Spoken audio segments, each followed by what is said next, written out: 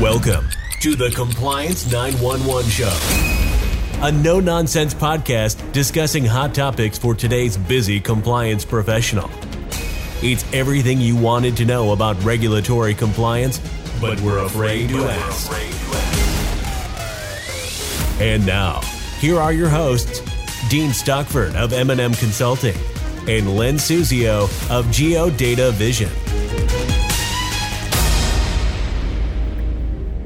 Well, welcome to our podcast series addressing everything you wanted to know about regulatory compliance, but were afraid to ask. Dean, we have covered a myriad of topics over the last couple of years. So what interesting topic have you prepared for our audience today? Hi, Len, and it's always nice to see you. I thought I'd talk about the basics of BSA. We've been talking a lot about, obviously, compliance areas over the last couple of years, and BSA I've touched on in maybe different segments, but I'm going to focus today on the record-keeping requirements, and this is one of those areas that we sometimes will see what we call complacency. So I wanted to remind everyone of the importance of sound BSA program. That's a great topic, Dean. Now, it's my understanding, and I don't know if this is accurate or not, that BSA is examined as part of safety and soundness and not as part of regulatory compliance. Do I understand that correctly? Yes, you are correct. It is, while there are many compliance components, the regulators view it as part of safety and soundness of an institution as opposed to a compliance examination. Although there are, again, numerous provisions that we consistently refer to as the compliance provisions, the overall program is examined for safety and soundness. Okay, that's interesting. So what are the provisions, Dean? Well, the provisions are quite extensive, so I like to break them down, at least in my mind, and the way that I've typically trained to it in the past, is two parts. And I always have to classify when I say it, because the first part of it is the BS. And that's all the basic stuff. So, I always get kind of a chuckle from folks when I say it's the BS. Yeah, that's the first thing that came to my mind, too, when I heard BS. Okay.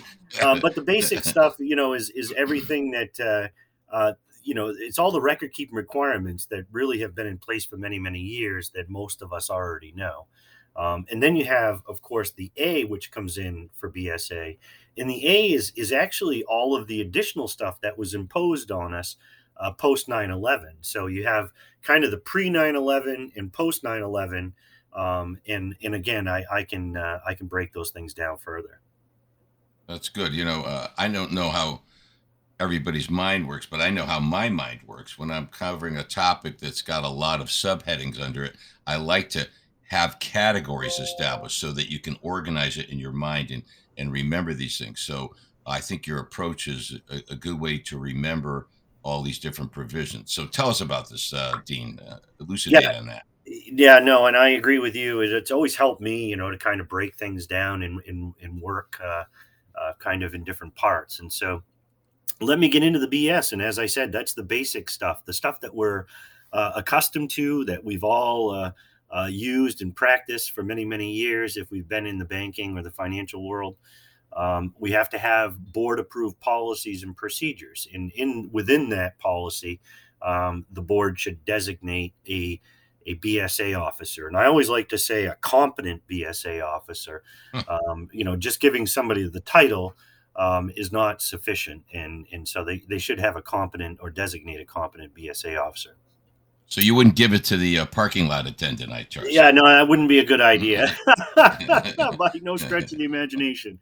But, and one of the other record-keeping components is monetary instrument tracking of cash sales. So any teller's check or cashier's check that we would sell for $3,000 or more in cash, we would be required to maintain certain records relative to that sale. Very similar, large cash transactions reports, better known as the CTR. That would be cash in and cash out in excess of $10,000 in any single day. And that's in the aggregate. And again, for those folks that try to go from branch to branch to branch to keep their deposits under the reporting threshold, not only would that be a form of structuring, and a suspicious activity report should be filed.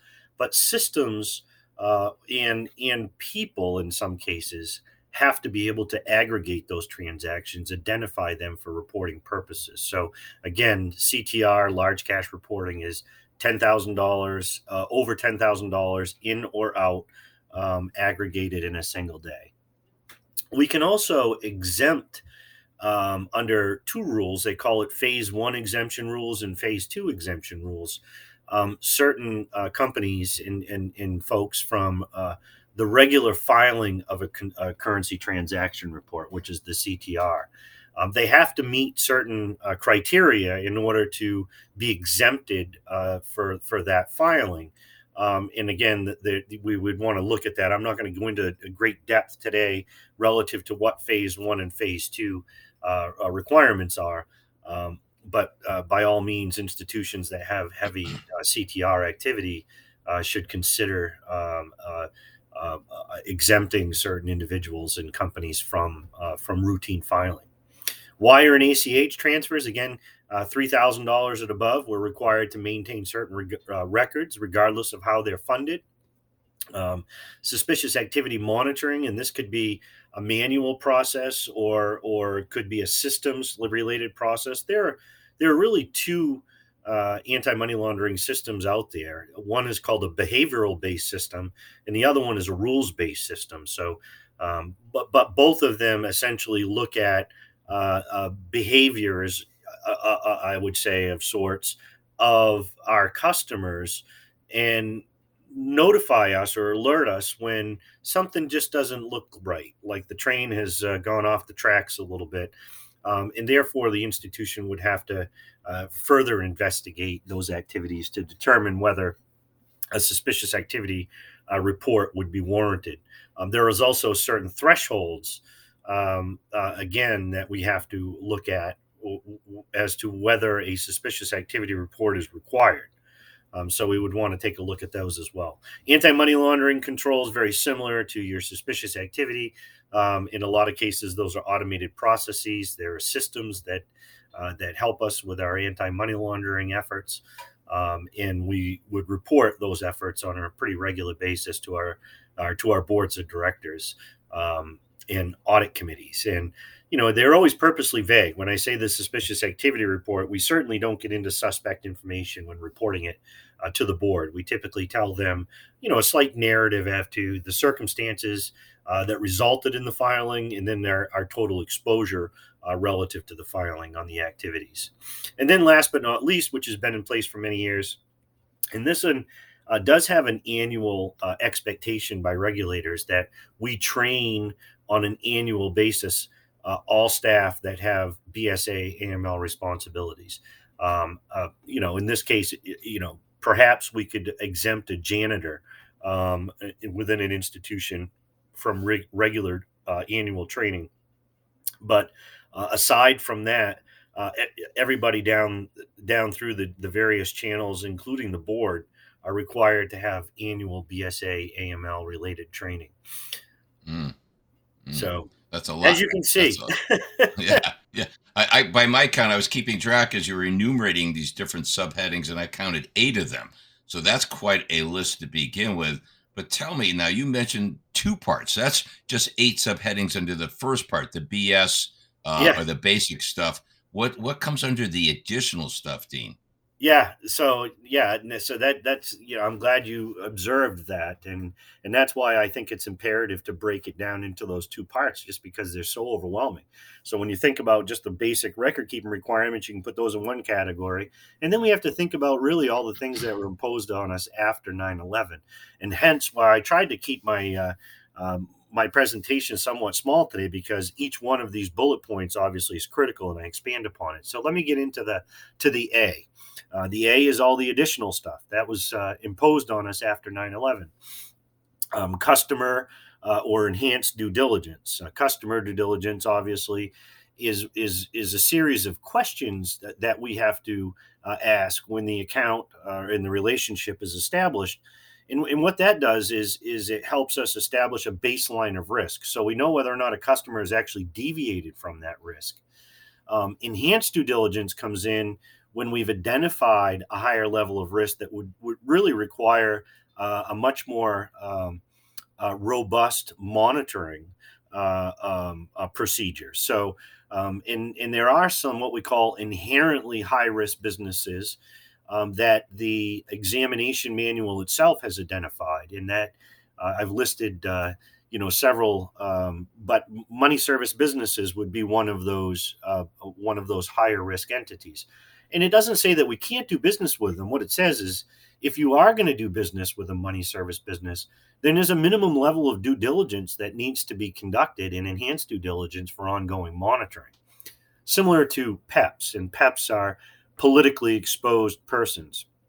So with that, yeah, and it can be a little confusing, but really what that means, it's anybody that has close ties to a foreign political figure. So is it your uncle, your father, your brother, or or somebody that has indicated to the institution that they have close ties to a foreign political figure. Now, I do know some institutions take that. I always say they err on the side of caution, and they basically look at everybody that's tied to a political figure, regardless of whether they're foreign or not. I don't necessarily recommend that, because again, it refers to foreign political individuals. Non-resident alien accounts, again, another area that is considered higher risk, and we have to conduct additional due diligence. Cash intensive businesses, those are gas stations, restaurants, those businesses that deal with high levels of cash. Privately owned ATM machines, those are those small machines that typically carry about a $3 charge every time you walk into it, but they're very convenient in convenience stores. And those are not typically owned by a bank. They're owned by individuals, and they have replenishing agreements and servicing agreements relative to them, but they carry a higher level of risk, so we have to conduct enhanced due diligence. And then marijuana related businesses, not just medical marijuana, but also recreational marijuana.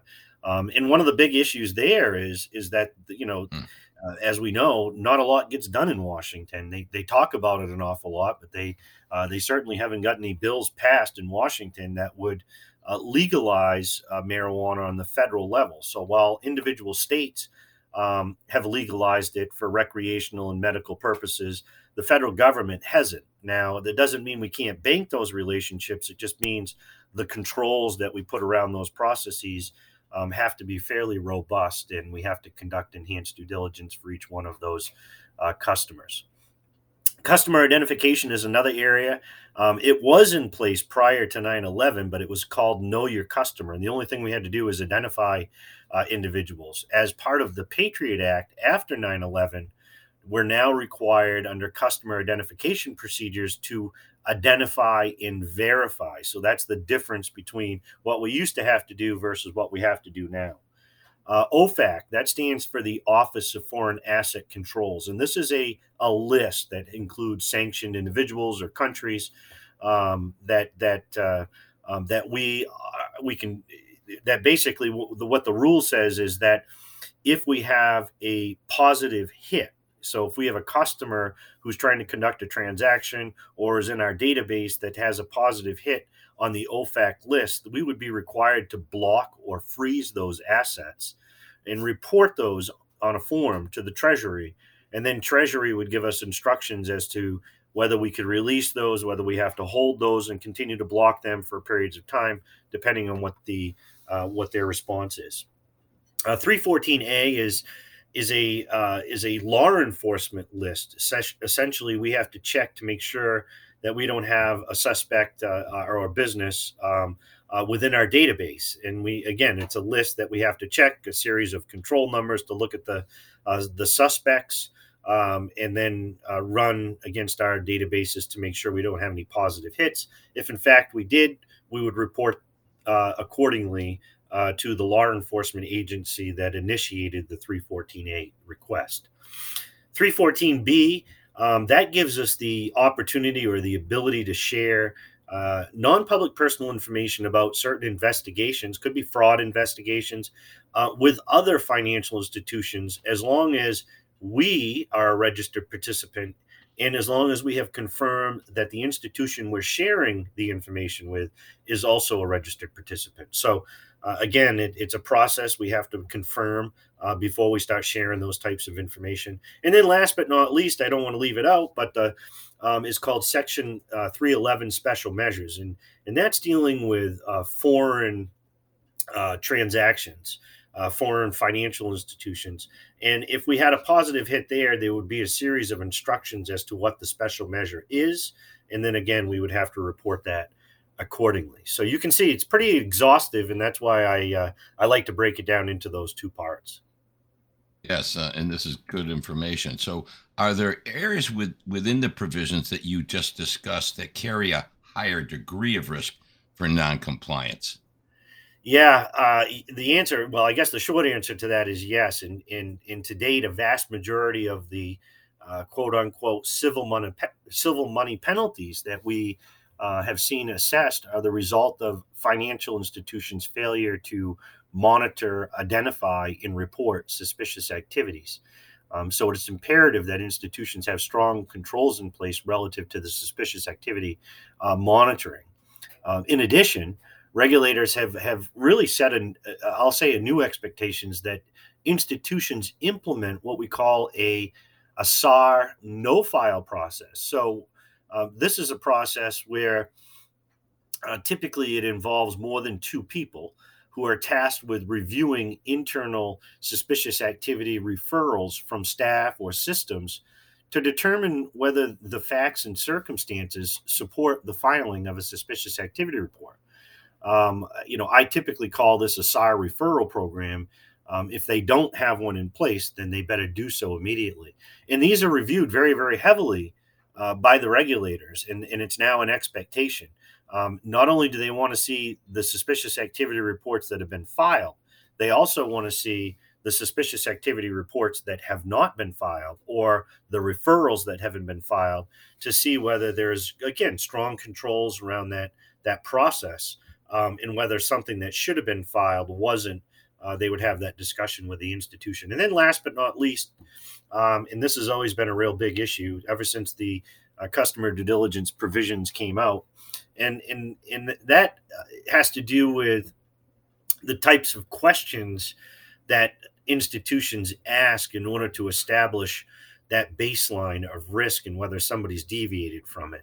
And, a vast majority of the questions we already ask anyway. We just do a very poor job of analyzing it.